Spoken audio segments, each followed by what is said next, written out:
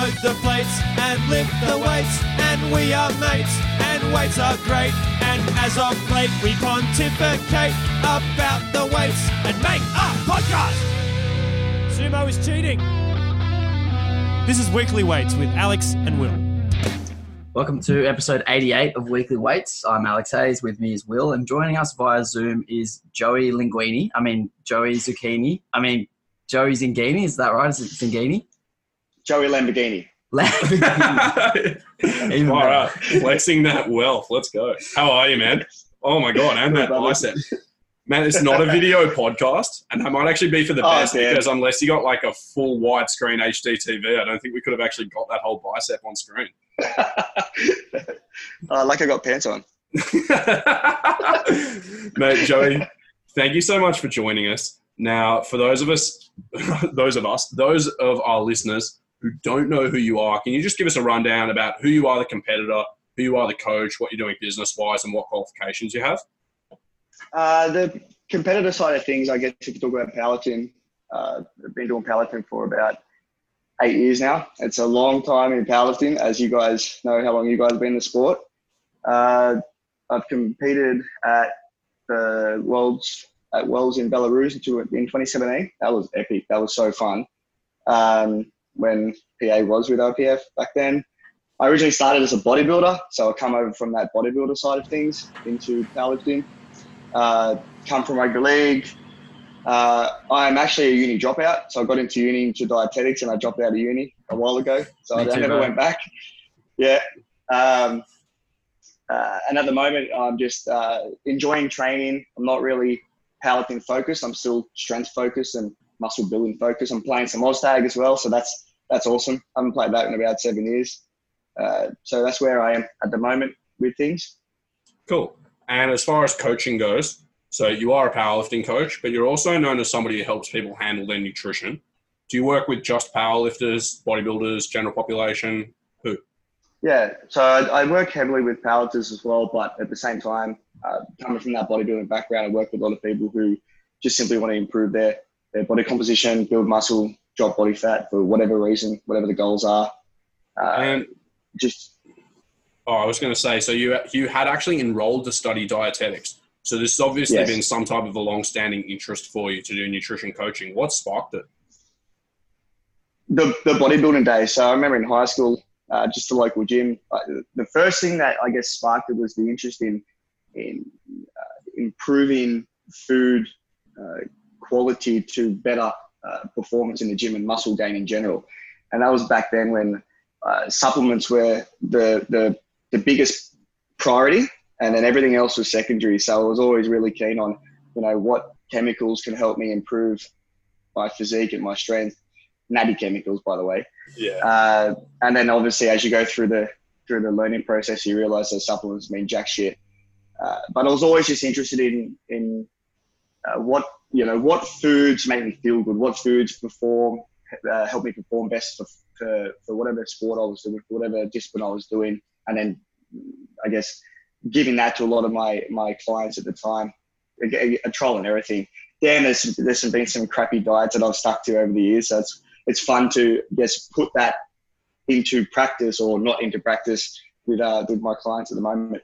It's pretty funny you say like supplements were top of the pile. I have distinct memories of being like 17, 18, 19 and literally spending a couple of hours at a time researching like which protein powder I should take, depending on like what the ingredients were, or like looking at different pre-workouts and trying to figure out like which one's going to be the best and really thinking they were going to give me an edge, Like you wouldn't hit your protein intake. You'd skip all these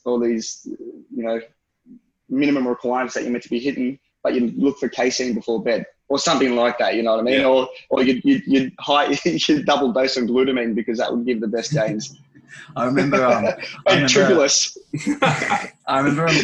and I used to like look at other people in the gym at Fitness First in Mossman back in the day, and we'd be like, "Oh, you reckon that guy's on gear?" And if the answer was no, it'd always be like, "Nah, he's on creatine." And that was like the next thing down from gear. You know what the best thing is? Yeah. So Alex drove me to the gym once at Lift Performance Center, RIP. We went to go train. we went to go train together one time, and Alex, this was one of the very rare occasions that Alex has worn a singlet to the gym because he wears a t-shirt all the time. And I think it was either a Sunday morning or a Monday morning, and we got pulled over by a cop for an RBT, right? And the guy leans in the window and says to Alex, "You had any drinks today, mate?" He goes, "Nut." He goes, "You taking any drugs?" He goes, "Nut." He goes, "What about creatine? You look like you might have been on the creatine." And I just lost it. Alex getting trolled at the RBT. It was the best. It's amazing. That cop's definitely a bodybuilder. Your microphone's dropping out, man. Can you try again? Oh, can you hear me? I can hear. Oh, really? Okay, no, don't worry. That's me. So that actually sort of brings us, because we're talking about establishing nutritional priorities, that kind of brings us full circle to what we really want to talk to you about today, which is practical nutrition coaching for powerlifters and strength athletes, figuring out where our priorities should be, where we should be investing our energies, and how we can go about communicating this information to our clients effectively. So I guess the first cab off the rank questions wise is establishing why body composition generally might be important for powerlifters. So do you want to just start there? Yeah, I mean, it used to be of a thought process that powerlifters are just these big, bulky humans who just don't focus on anything to do with body composition or nutrition, or it was just eat as much as they can. These days, it's really cool to see that it's kind of flipping into people wanting to look the goods and be as strong as possible. And I guess there's so many benefits to having a positive or a better body composition. And I guess just to make sure that the strength progression is proportionate with the weight increases. So it's not just, solely fat gain, or on the other end, it's to make sure that we are maintaining as much strength as possible while we drop weight or essentially body fat. So it is really just to make sure that whatever phase we're in, that we are maximizing that muscle retention in that phase. So it's very important. Although, I mean, some body fat can help with leverages, and obviously, Will, that'll be more of your area. But fat is zero contracting, but it can definitely aid in. I bet that from the smart side of things. What a subtle stab. Yeah, 30 seconds into the podcast, he's calling me fat just because I'm in the highest weight class here. Wow, I didn't mean that, but that was good. But yeah, obviously some of the body fat can help with some leverages and compression between body parts. For example, the squats, the bigger I guess the legs are, the more bounce you have out of the bottom of the hole, or the bigger you are on a bench press, the less and the bigger the arch, the less range of motion you have. But I'm not saying that everyone should go out and get fat and that's going to improve your strength 100%.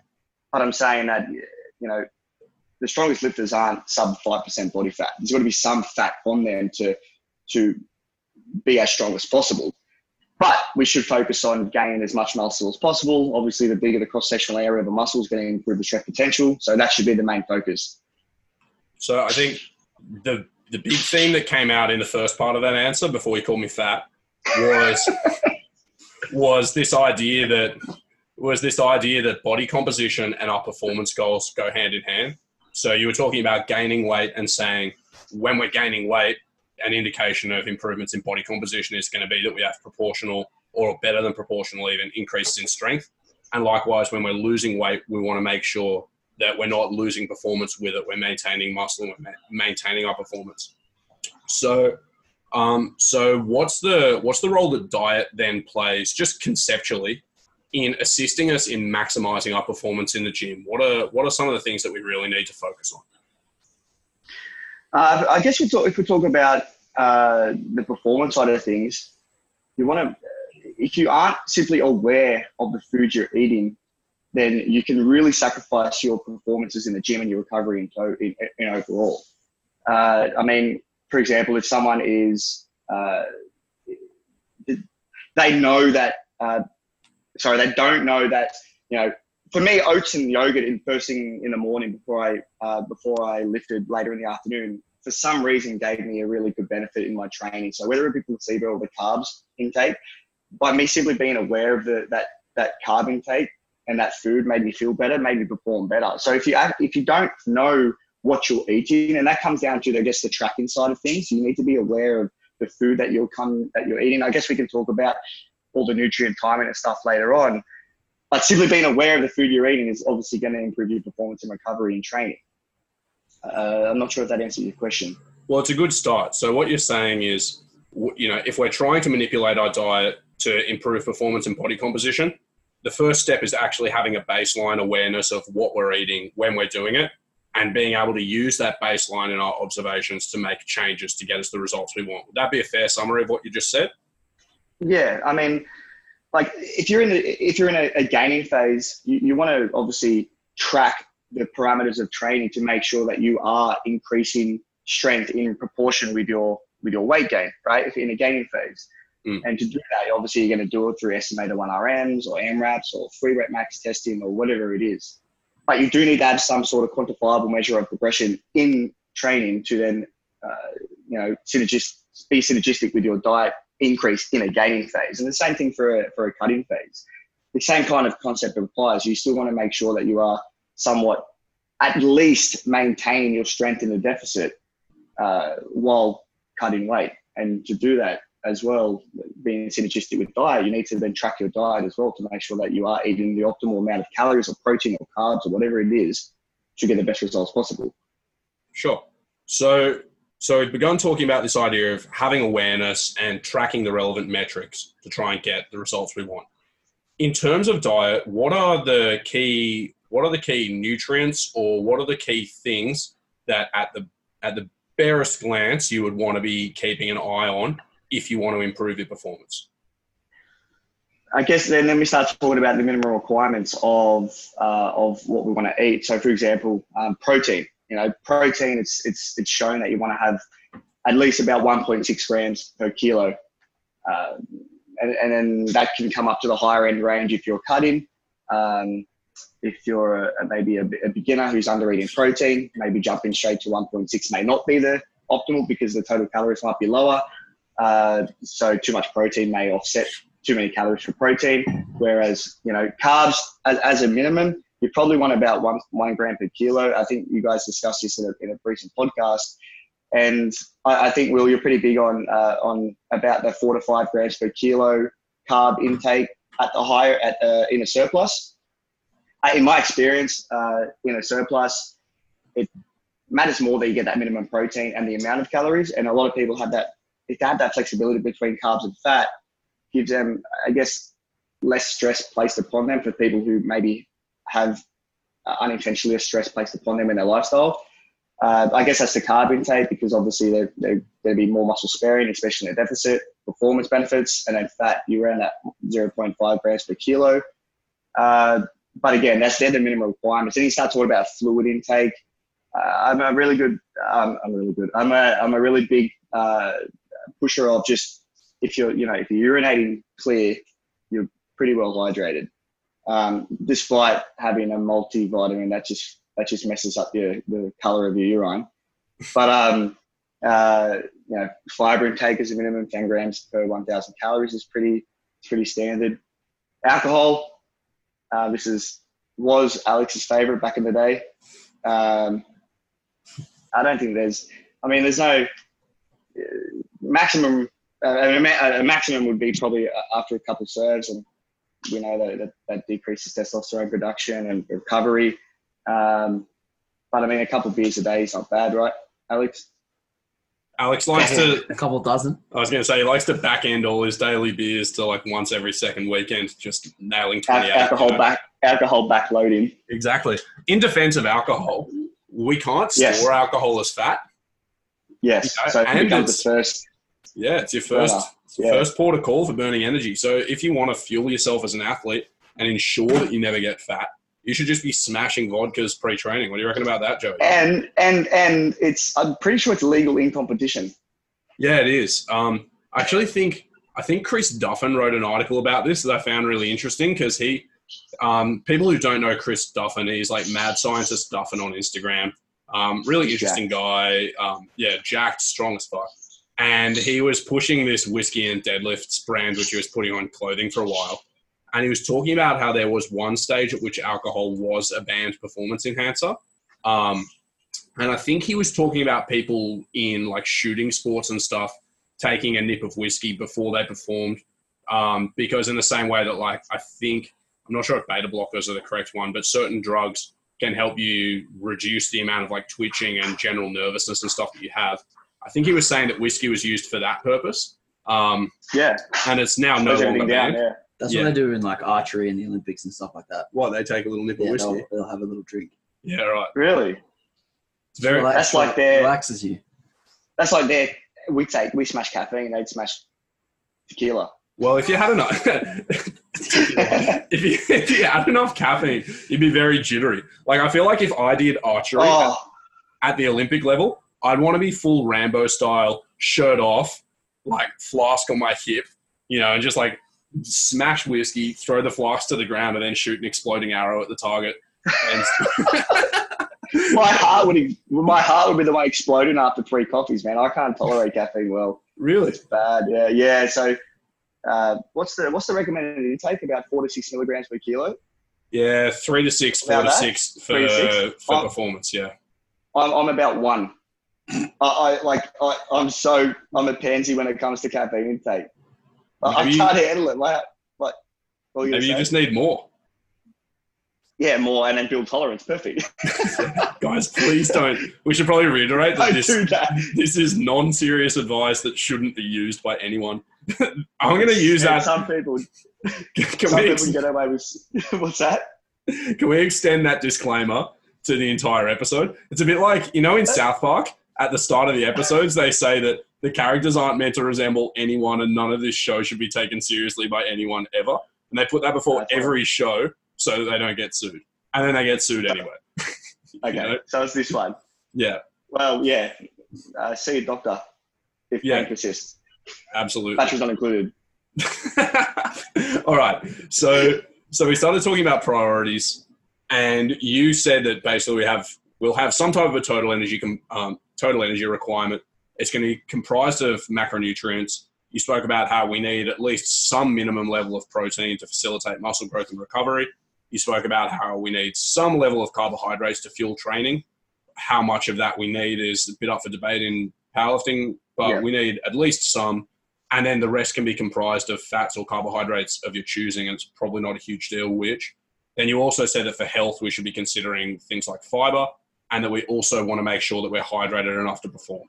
So we've got all of these pieces, but they all actually, in a normal human diet, come from food. And so I think, we think in terms of nutrients oftentimes as like nutrition coaches and dietitians and things. We think about telling people to get enough protein and so on. But that is still guided by food selection. And so one thing you mentioned in your little preamble was like how great you felt when you were having oats and stuff and when you were having stability in food choice. When you start with coaching people, do you start by educating them on the nutrient content of the foods that they're eating, or do you start by working with the foods that they're currently eating and trying to shape their habits so that those nutrients become sufficient? Yeah, I work with what they currently eat. So I'll just ask them and say, like, what are you currently eating? And I guess I try to teach them to break down do you know the differences in protein comes with fat dense meals that you're eating or the foods that you're eating, and just try to educate them on what is in what. And then you go into, obviously, okay, well, I don't see any, you're eating greens 1 every 3 days, some basic alteration in their diet. For a lot of the people, I guess I advertise that I do a lot of the macronutrient flexible dieting and caloric tracking system. So they come to me wanting to learn that straight up. So then I will, I guess, straight off the bat, teach both aspects in one.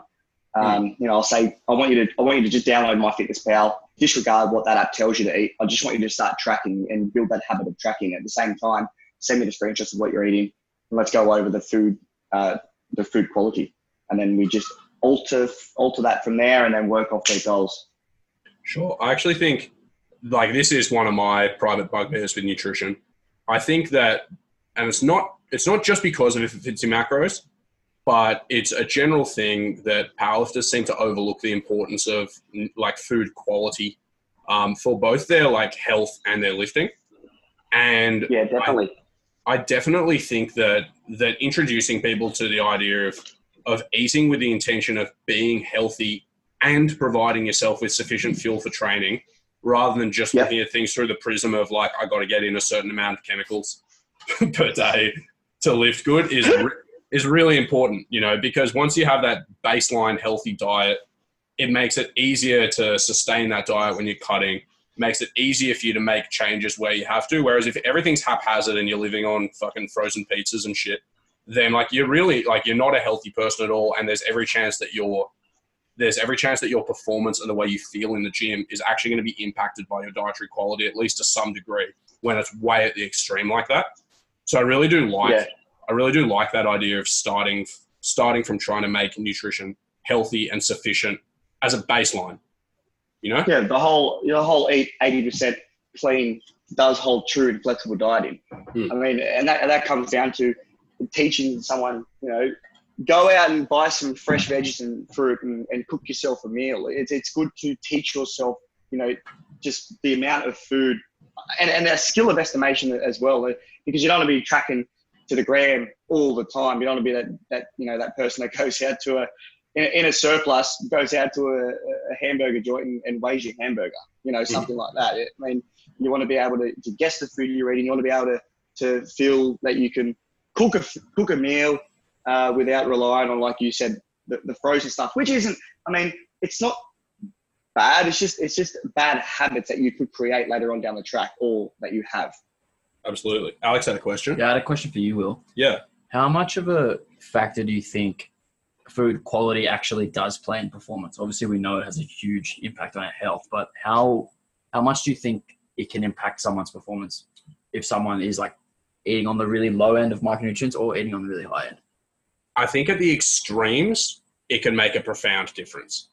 I don't think that most people actually occupy the extremes, so it's not really fair to say that. But it's certainly true that certain micronutrients have an impact on your performance and recovery. Like if you have a diet that has fuck all iron, zinc, magnesium, and calcium, chances are you won't perform as well. Chances are you'll tap out earlier in sessions, take longer to recover, sleep worse, and feel bad. All those things are true.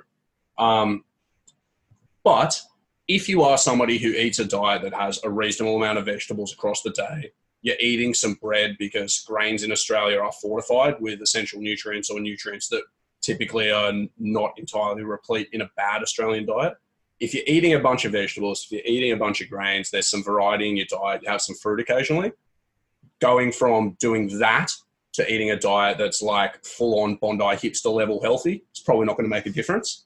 If you go from eating a diet that is 24/7 shit and entirely processed foods, devoid of vegetables, no fruit, to a diet that is healthy, then I reckon it could make a reasonably profound performance. And there are other ways in which it could make a difference as well.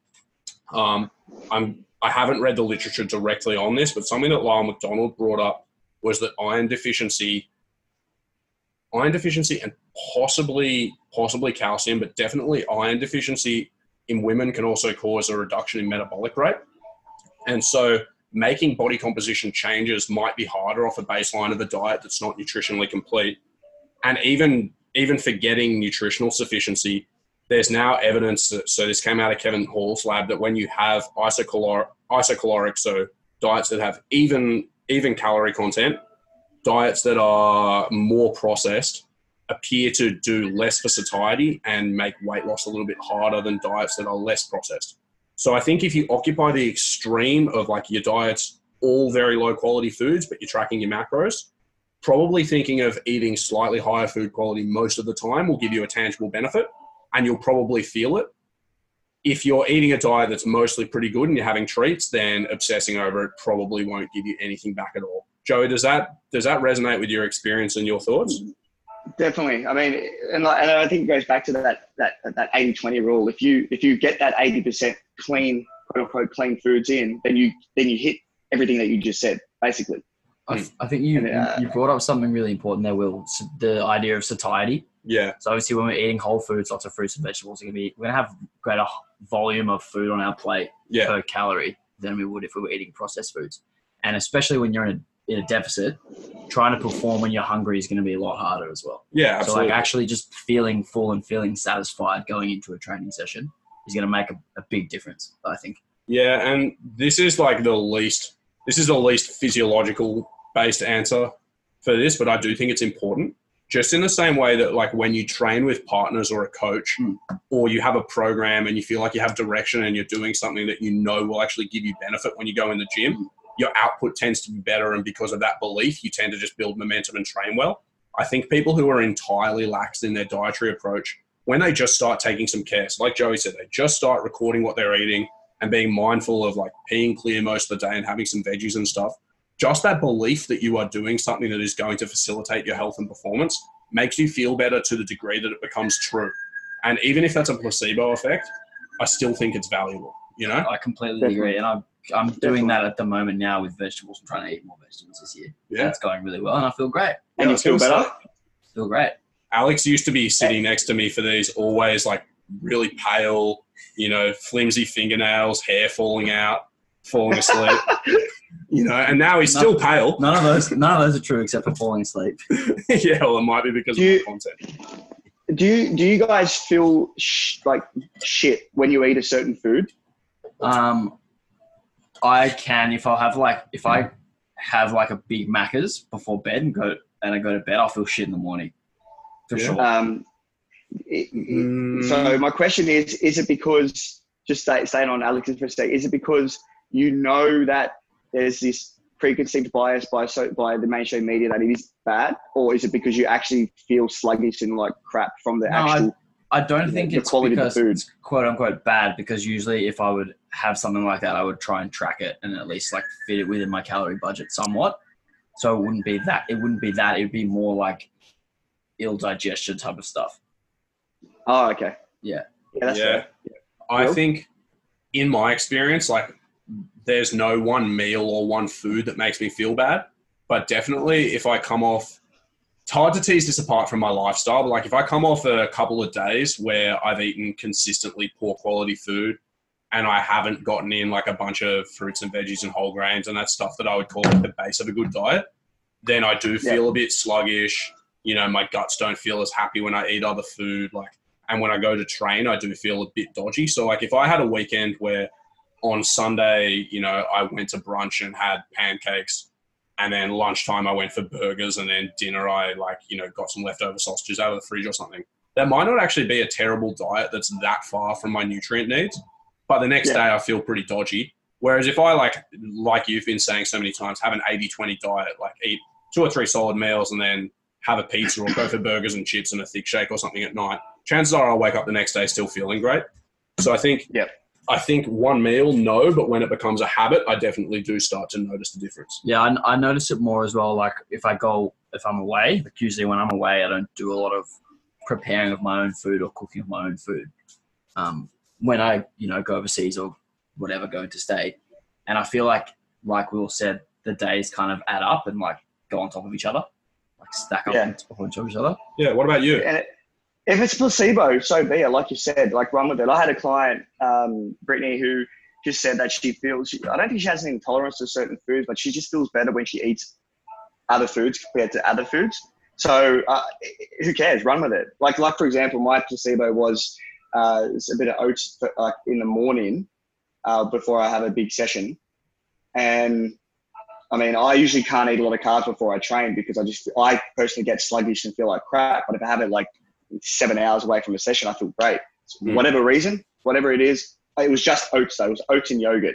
So that was the main meal that I would just stick to every time I would compete or train. So, but yeah, I like you, Alex, a massive Macca's meal or a big KFC meal feels so good when you're eating it. But a lot of the time, especially in a surplus, when you're getting so much food, and that comes to another point. I think in a surplus, these quote unquote bad foods become probably a little bit more important for you to eat because you start to eat too much of the cleaner foods. You start to, clog yourself up with a little bit too much fiber.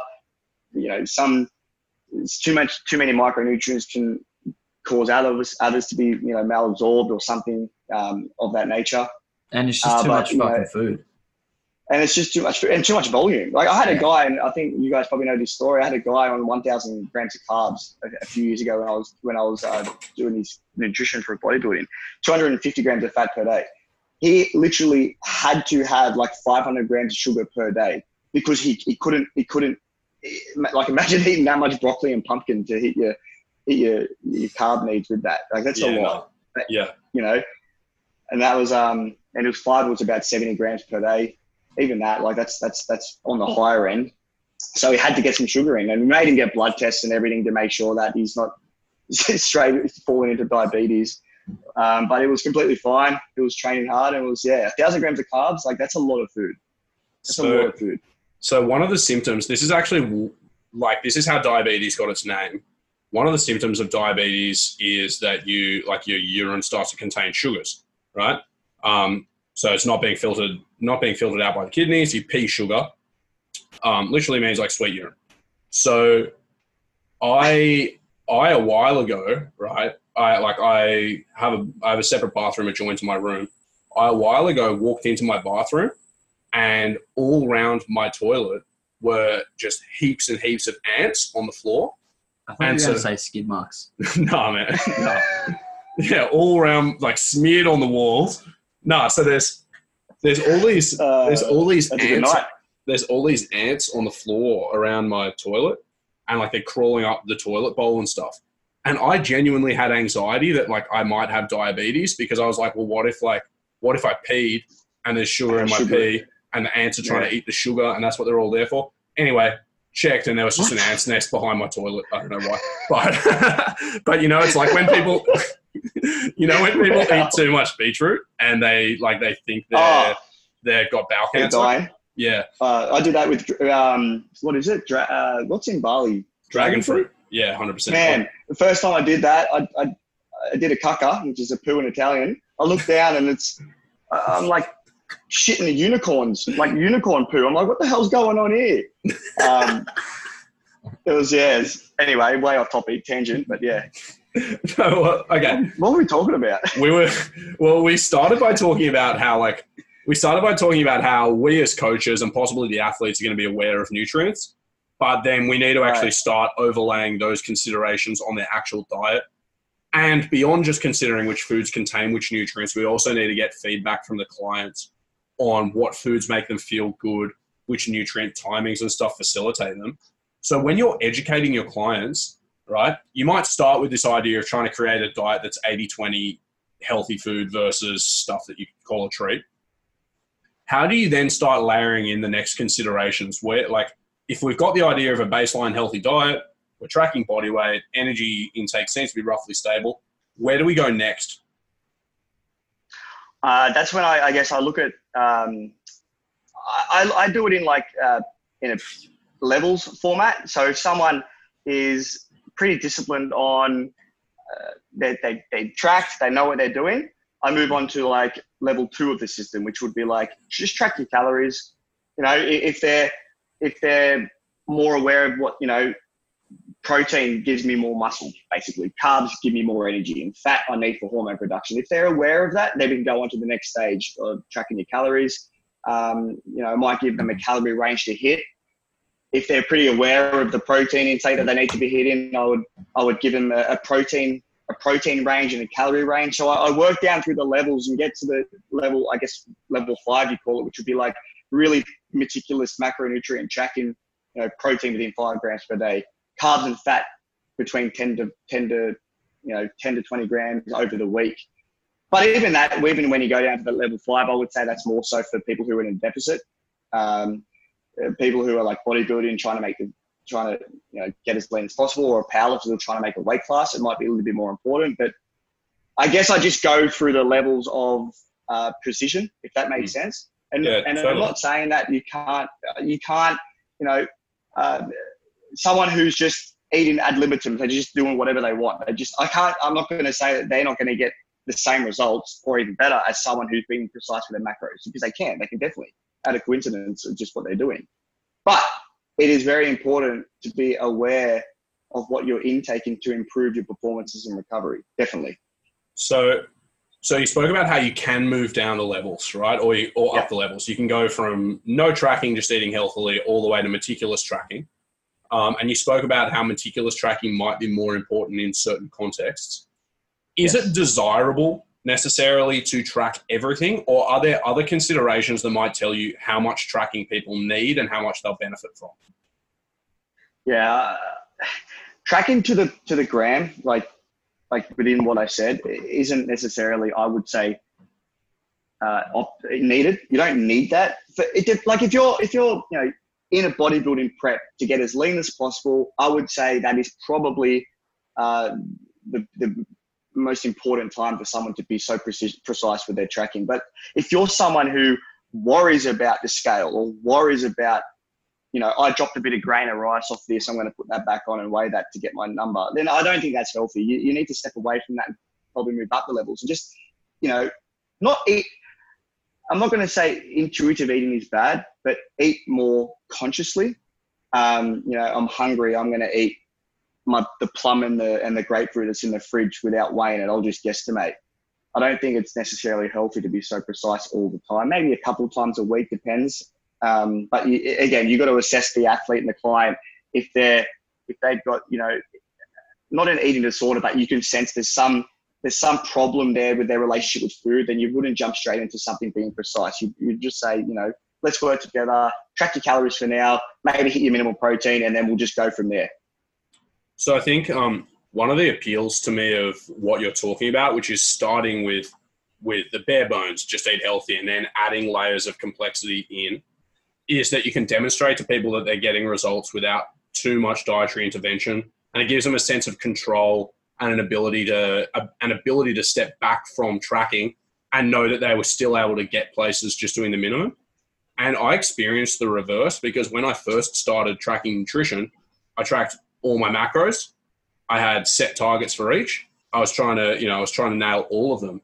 And so for me, I got great results doing that. Like, it obviously works.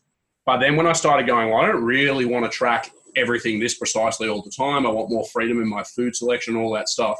I had concerns that if I didn't track my carbohydrates meticulously, that I'd eat too much or too little, or my training output would decrease. Yeah. I had concerns that if I moved from a fixed energy target to an energy range, that I wouldn't see the body composition changes that I wanted. All those things, because I hadn't previously demonstrated to myself that works. And so I think jumping straight into the deep end actually sets you up for more anxiety about making change than what you do, which I think is great.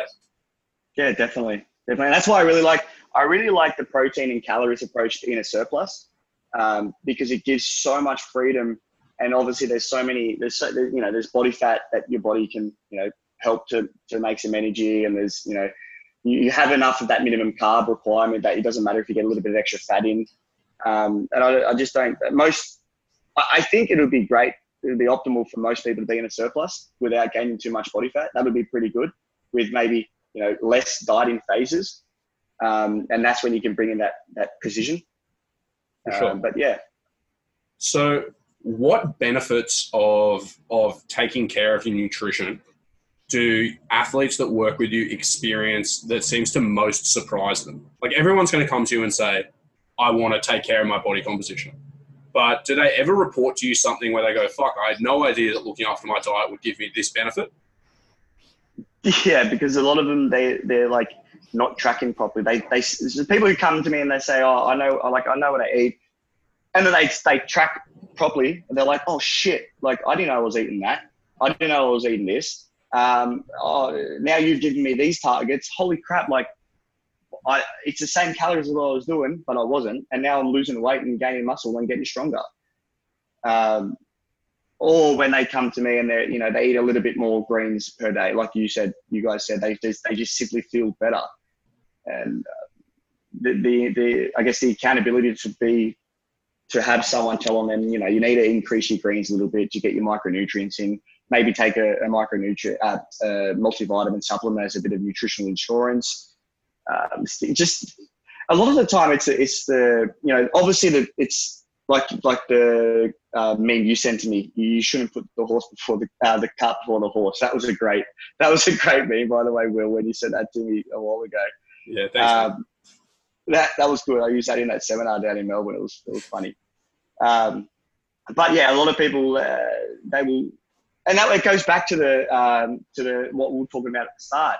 On the other side of things, people come to me being too supplement based or too nutrient timing based, where they forget about the bigger side of things. Hitting your total calories, hitting your total protein. So it's both ends of the spectrum where it's both extremes that I like to help people fix to try and get more in the middle ground. Then you can go back to the top or bottom as long as the middle is being hit, if that makes sense. Yeah, 100%. Alex, what about you? So you've been saying that you're taking a lot more care of your nutrition recently. Have you noticed any benefits outside of the gym or training that have like surprised you? Not really, to be honest. Okay, well, what about in your training and body composition results? Has there been anything that's jumped out to you as having changed since you started taking more care? What timeline are we thinking? Past few months.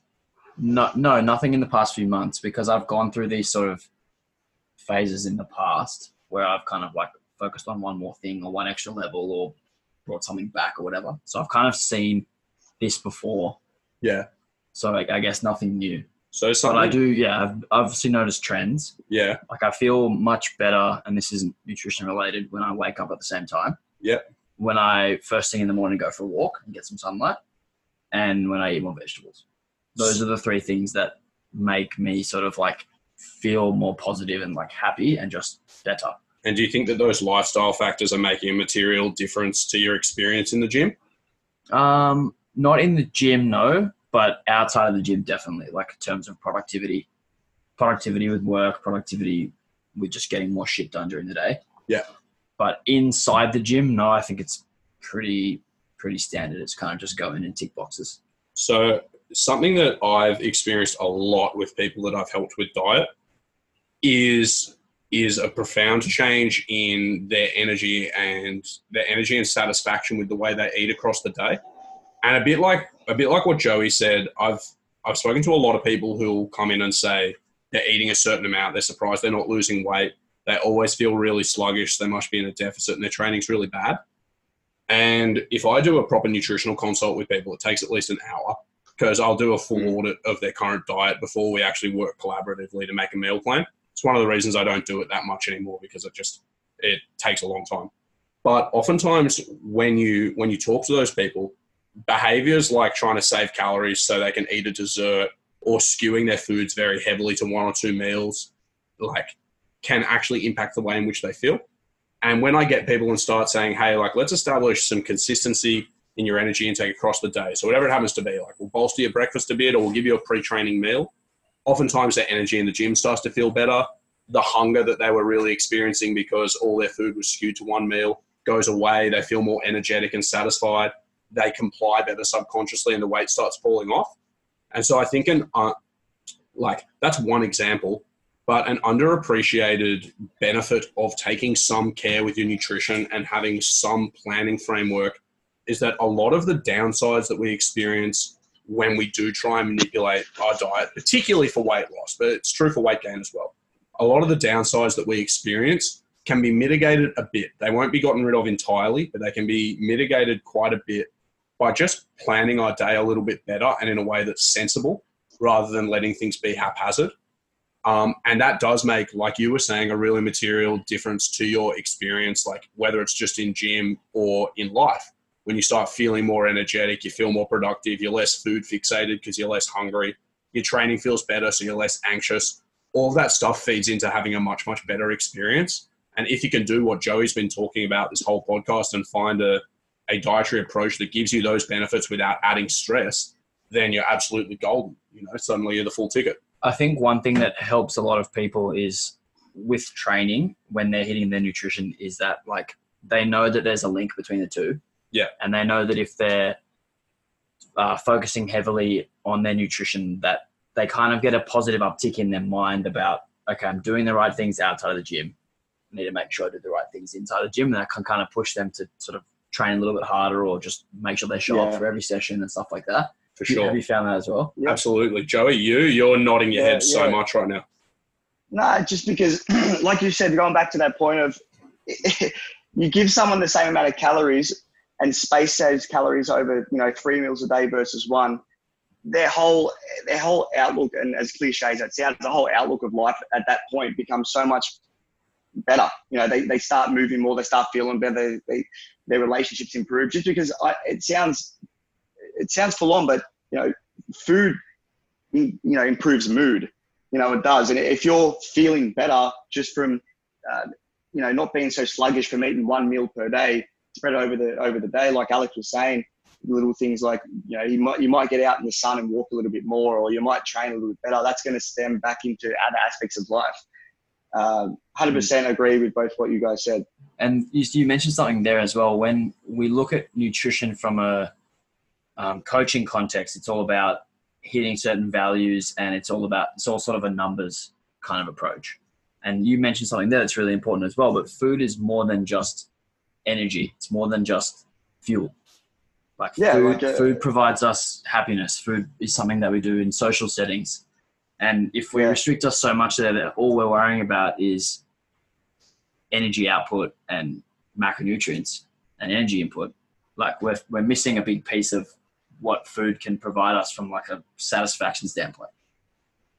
Yeah, I can't go to this wedding on the weekend because I eat 2 meals a day and my meal doesn't match that time that I'm going to go out to the it's dumb, and then you start teach people about, you can, if you're being, precise with your calories or macros, you can eat more in one day and eat less on the other and still have the same amount of, energy intake that you're meant to be having on the other week if you're not skewing your macros or calories.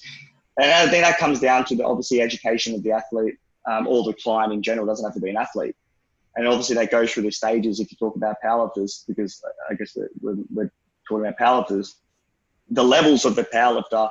And this is one of the questions that you said before we got on this podcast is the levels of a powerlifter and their nutrition of that powerlifter will change over the course of their time, depending on their experience.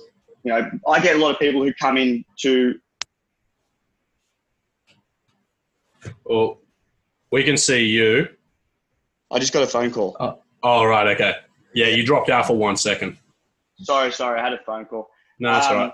So I get a lot of people who come to me who are like they're bodybuilders, or they're aware of their nutrition, and these guys can jump straight into the higher end of the levels because they're already aware of the benefits of food, and they're pretty easy to work with. But I think it's fun to work with someone who's completely new. Even an experienced strength athlete who's got no idea about nutrition, they can definitely benefit in their performances by just simple tweaks of what we have spoke about this whole podcast. Eat a little bit healthier, eat a little bit more fiber, eat a little bit more greens, go for a walk a little bit more. Those sorts of things.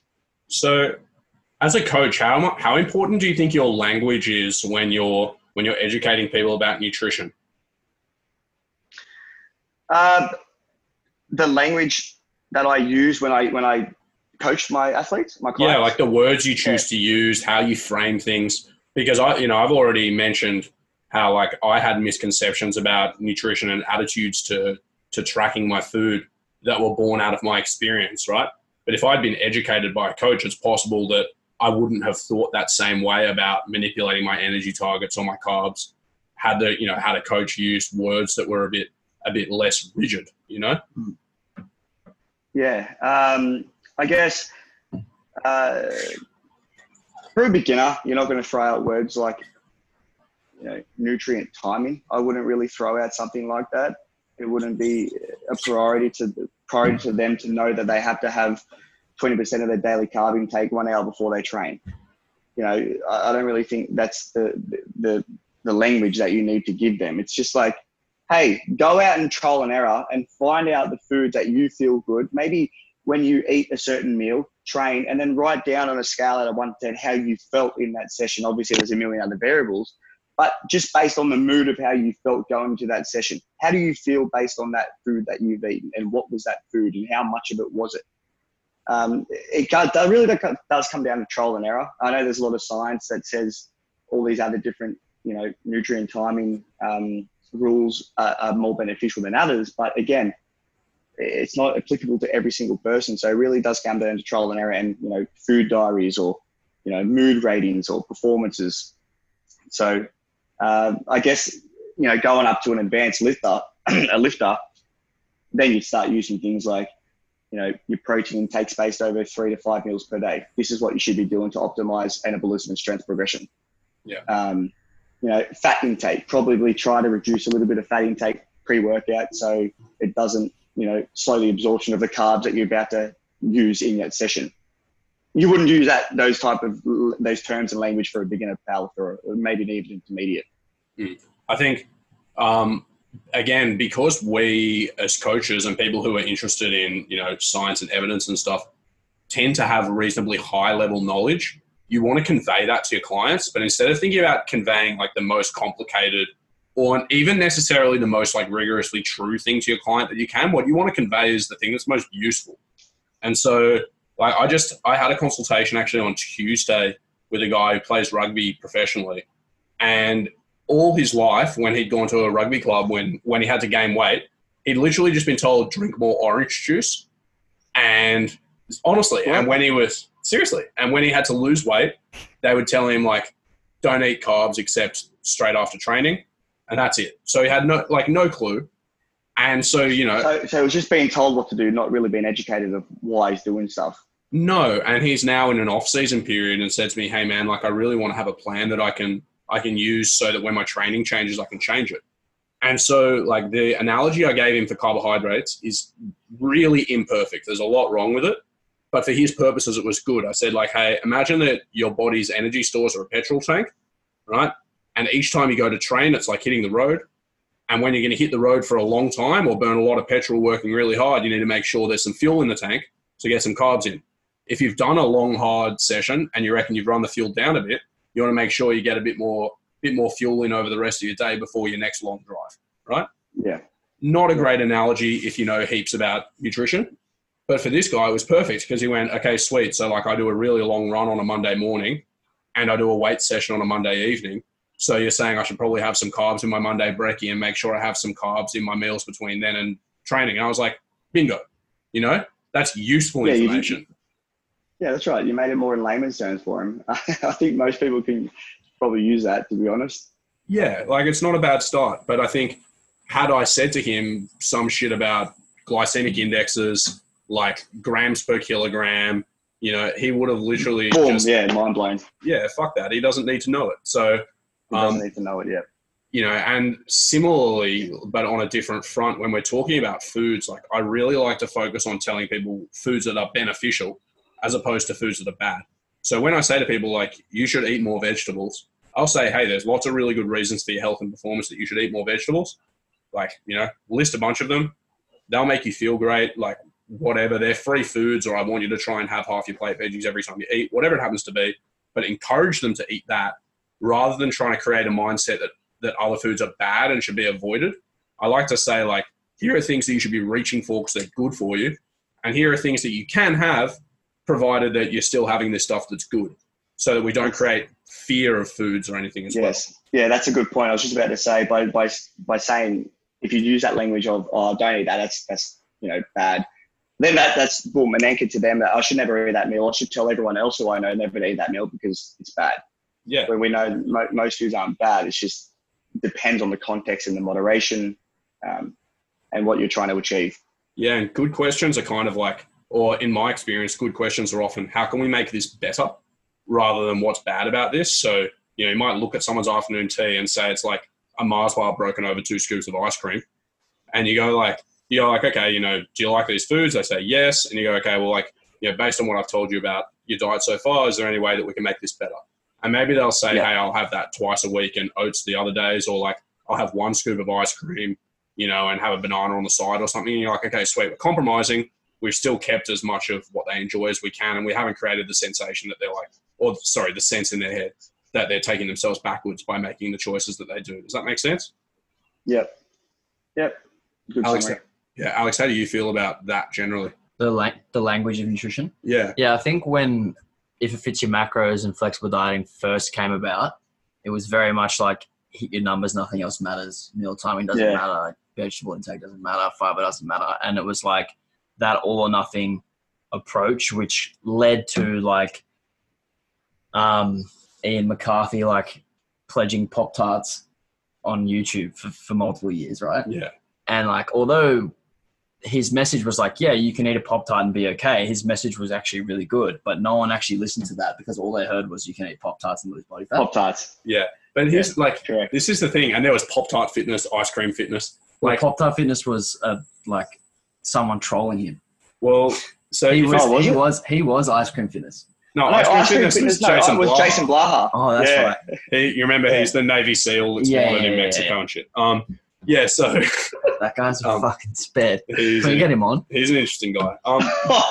I don't know that we can get him on because he's currently wanted by the whole internet. That's so bullshit, were he to though. join us, the I- CIA would find him. I think that's garbage. Mate, he thinks there's lizard people. Of course it's garbage. He's a troll. No, if it fits your macros before it became a meme, the term was coined, it was possibly by a guy called Body. Eric the Electric on bodybuilding.com. Yeah, bodybuilding.com, yeah. And it wasn't meant to be that your whole diet should be shit, It right?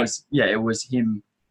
He was being asked questions on bodybuilding.com like, can I eat cheese? Can I eat fucking ice cream? Whatever. I think Alan Aragon was the Answer. one who said you can. IFFY. No, it was this Was it guy, Eric someone. No, it was Eric the Electric was the first Oh. one who said if it fits your macros. And there were other people on bodybuilding.com, of which Alan Aragon was one, where it became a meme where people would ask a dumb question and they'd literally say like IIFYM, link the stickies and leave it, right?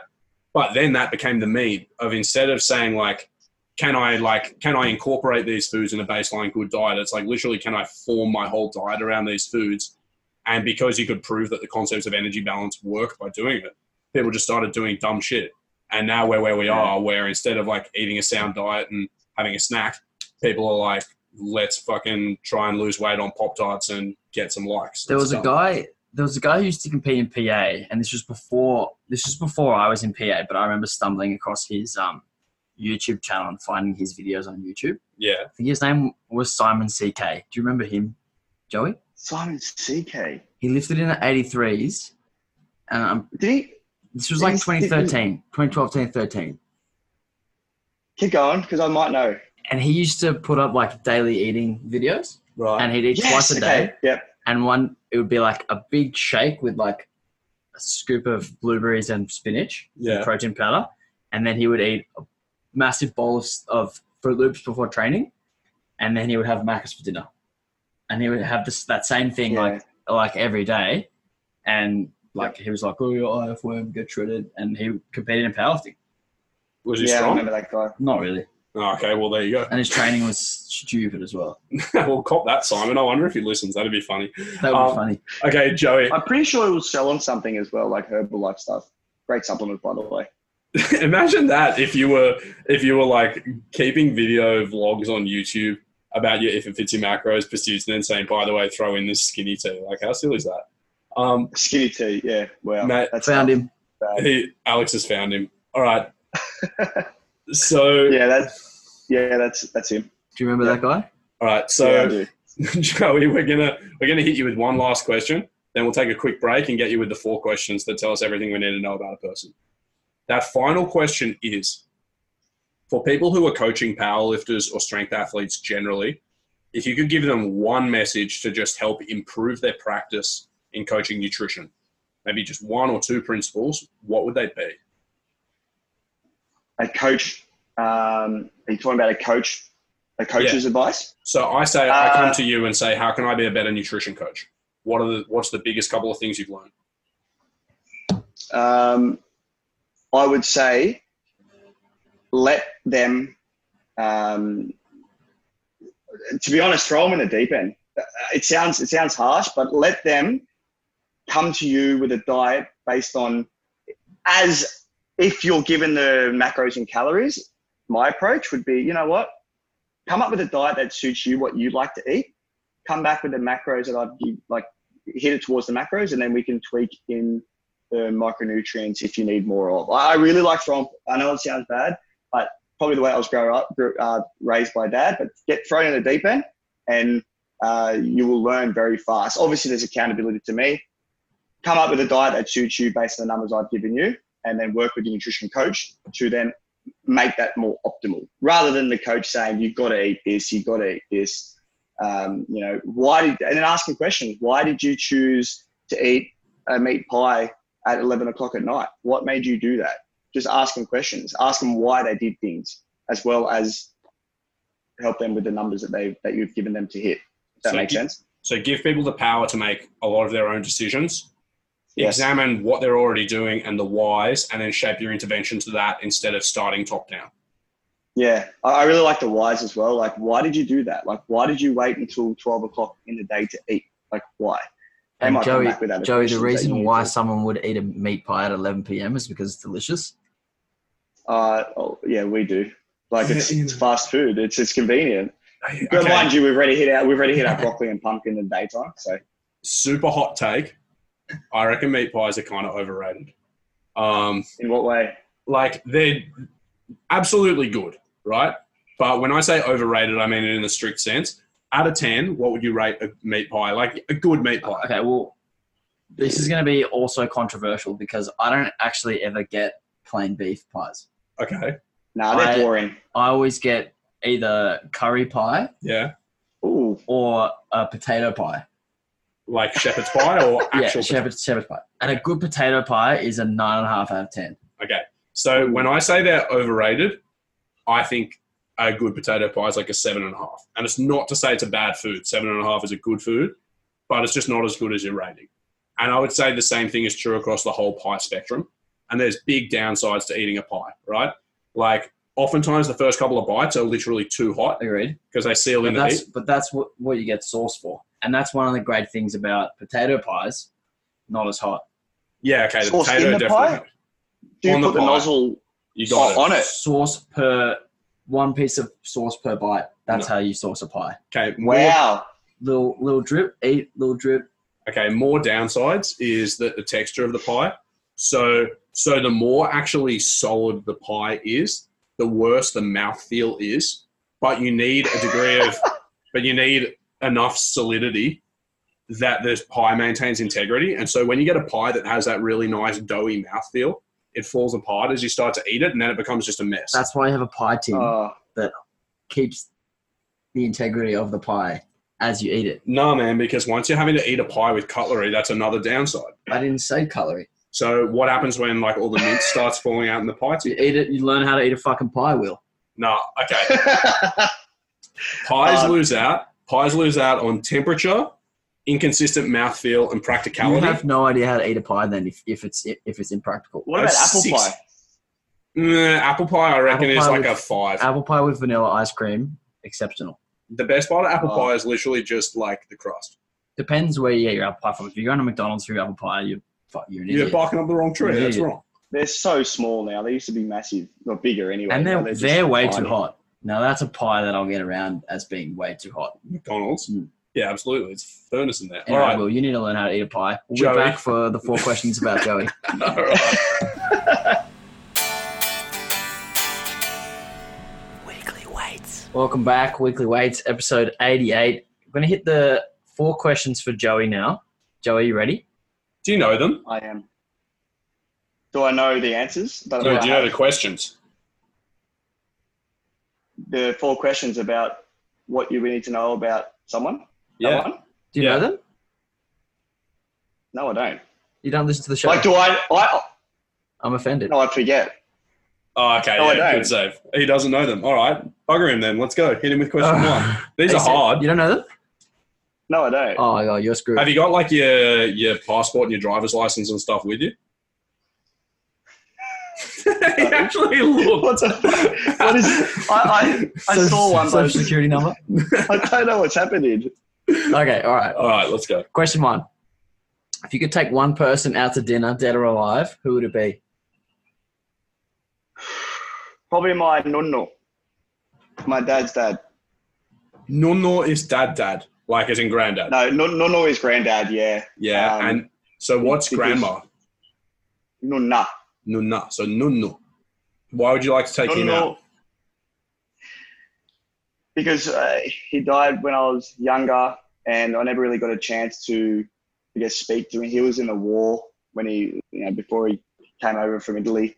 So it'd be good to then have a conversation about his life and how he got to Australia, because it was essentially him coming here that, I guess, made us be in Australia. Yeah. So just these experiences back in the day, which will be pretty interesting to hear. What year did he come to Australia? For 1940s, I think, something like that, 1940. So right around the Second World War. Yeah, I think he escaped. I can't remember, but he was imprisoned. He was imprisoned by, I can't remember who. I can't remember who, but yeah, he was imprisoned for a while. So he's seen some stuff. He shot some things, and it would have been good to hear what he's. Oh no! Did you get another phone call? He has. You there? You got another phone call? Is that what that was? Oh, sorry. Yeah, I keep trying to. Yeah, someone's persistent. Yeah, no dramas, dude. Yeah, so it'd be my normal. Yeah, definitely. Yeah, cool. Cool. Question 2. Question 2. I'm excited for this answer because I think I know who it's going to be. But who's your favorite athlete of all time? Billy Slater. That wasn't what I was expecting. Who were you expecting? I was Alex? expecting Andrew Johns. Really? Andrew Johns, Billy Slater. You're right. It was. They're both my favourites. Andrew Johns just because I'm a leaguey. It's Andrew Johns. Yeah. That's it. That's just Andrew Johns. Billy Slater because he was just always so competitive and nippy on the field, and apparently I looked like him back in the day when I had my long curly hair. You're a Storm fan, aren't you? No, West Tigers. Oh, that's right. What a shit show that is. Yeah. Are you happy that you didn't pay Latrell $1 million? What happened? He What the hell? played himself, dude. He's getting Ah. $500K from South, which is so good. 500K for. I reckon. How many of our listeners do you reckon have no idea about rugby league? Most. Most. Well, this has been a really gratuitous segment. Anyway, he was supposed to get 850, and then he declined it because he thought he would get more, and then he ended up getting 500. So he played himself. Right. Do you follow any other sports other than league, Joey? I like a bit of tennis, so I'm watching the Aussie Open at the moment, and a bit of the basketball, to be honest. My GP, the doctor, is the doctor of the Hawks down here, so he's been able to get us a few tickets. Dude, the last season. One of the guys for the Hawks, I used to play with, Emmett Nah. Oh yeah, wow. He He played North Juniors with me. He's a couple of years younger than me. Yeah, right. The Hawks aren't doing too good this year, but No, they aren't. but yeah, so it's pretty interesting. I used to not hate basketball. I never used to like it, but then we got the tickets to go to the live game. It's pretty fun. It's pretty good to watch. It's a fast game. That's the good thing about basketball is there's always scoring opportunities. Like balls in play a lot. It's just a really good game to watch, you know. And the atmosphere of the game's awesome as well because everybody can be close. Yeah, you can get close enough to hear like what they're saying on the court and stuff, and you can feel like you're in the game. Whereas like if you go to rugby league, you feel like you're a mile away. You can't hear what they're saying. Like that. 100. All right, man. We're up to question 3. Which movie or television character do you most resemble? Ooh. That's a hard one. I would say Jason Statham. Jason. What's his name? Jason Statham. Statham, whatever his name is. You know what? No, I don't know. Okay, you know what I respect about him heaps? It's really interesting. So, like, he's an action guy, right? Like Jason Statham. You just literally think of him as some dude who, like, punches people, shoots guns, and drives cars. But if you look up, like, Jason Statham, like, GQ or whatever, or, like, Men's Style, he's a full fashionista, man. And I've seen him in, like, midnight blue suits with a matching midnight blue turtleneck and stuff. Like, just strutting around European cities looking like an absolute boss. Like, he kills it. He's a great actor. He's a good actor, man, whatever role he plays. Him and Liam Neeson. Yeah, you don't look like Liam Neeson. You might look like Liam Neeson in 30 years. If you talk about looks, Adam Sandler. Little bit. I don't know. All I got told is back in the day to look like Billy Slater. So Yeah, a little bit. We'll cop that. Okay. Billy Slater, played by Adam Sandler in The Longest Yard Rugby League edition. All right. Final question, Joey. Your life's being made into a montage. You get to choose the music that it's set to. What do you pick? Lose Yourself. Eminem. Lose Yourself. As one of Alex's favourites. Somebody else has definitely done Lose Yourself. It's just dramatic. Yeah, it is dramatic. Life's dramatic. It's probably Matt Bart. Yeah, probably Matt Bart. Fucking loves Eminem. Matt is the biggest. I'm just going to roast him because he probably hasn't listened to this far. Matt in months. Matt is the biggest. Listened to his own episodes, I'm sure. Absolutely, probably 100 times as well. Matt's like the private school boy stereotype from Sydney. You know, where like you're so white, you've got perfect hair, like you grew up with mum and dad in their really nice house, just like me, and you listen to Eminem and pretend to resent your parents. And I'm like, that's Matt to a T. Like, I've seen him training his mum. I also do that. I've seen him training his mum. She's the sweetest lady. Definitely loves his parents, but he still loves to listen to Eminem to get G'd up because he can relate to him. And I'm like, you can't relate to it, mate. His parents are great. Yeah.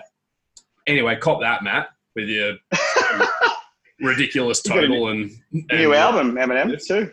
Yeah, Feat Matt Bartholomew. It's actually pretty good. Is it? It's Kamikaze with Alex, a backwards E, hey. Are you gonna learn the Godzilla lyrics?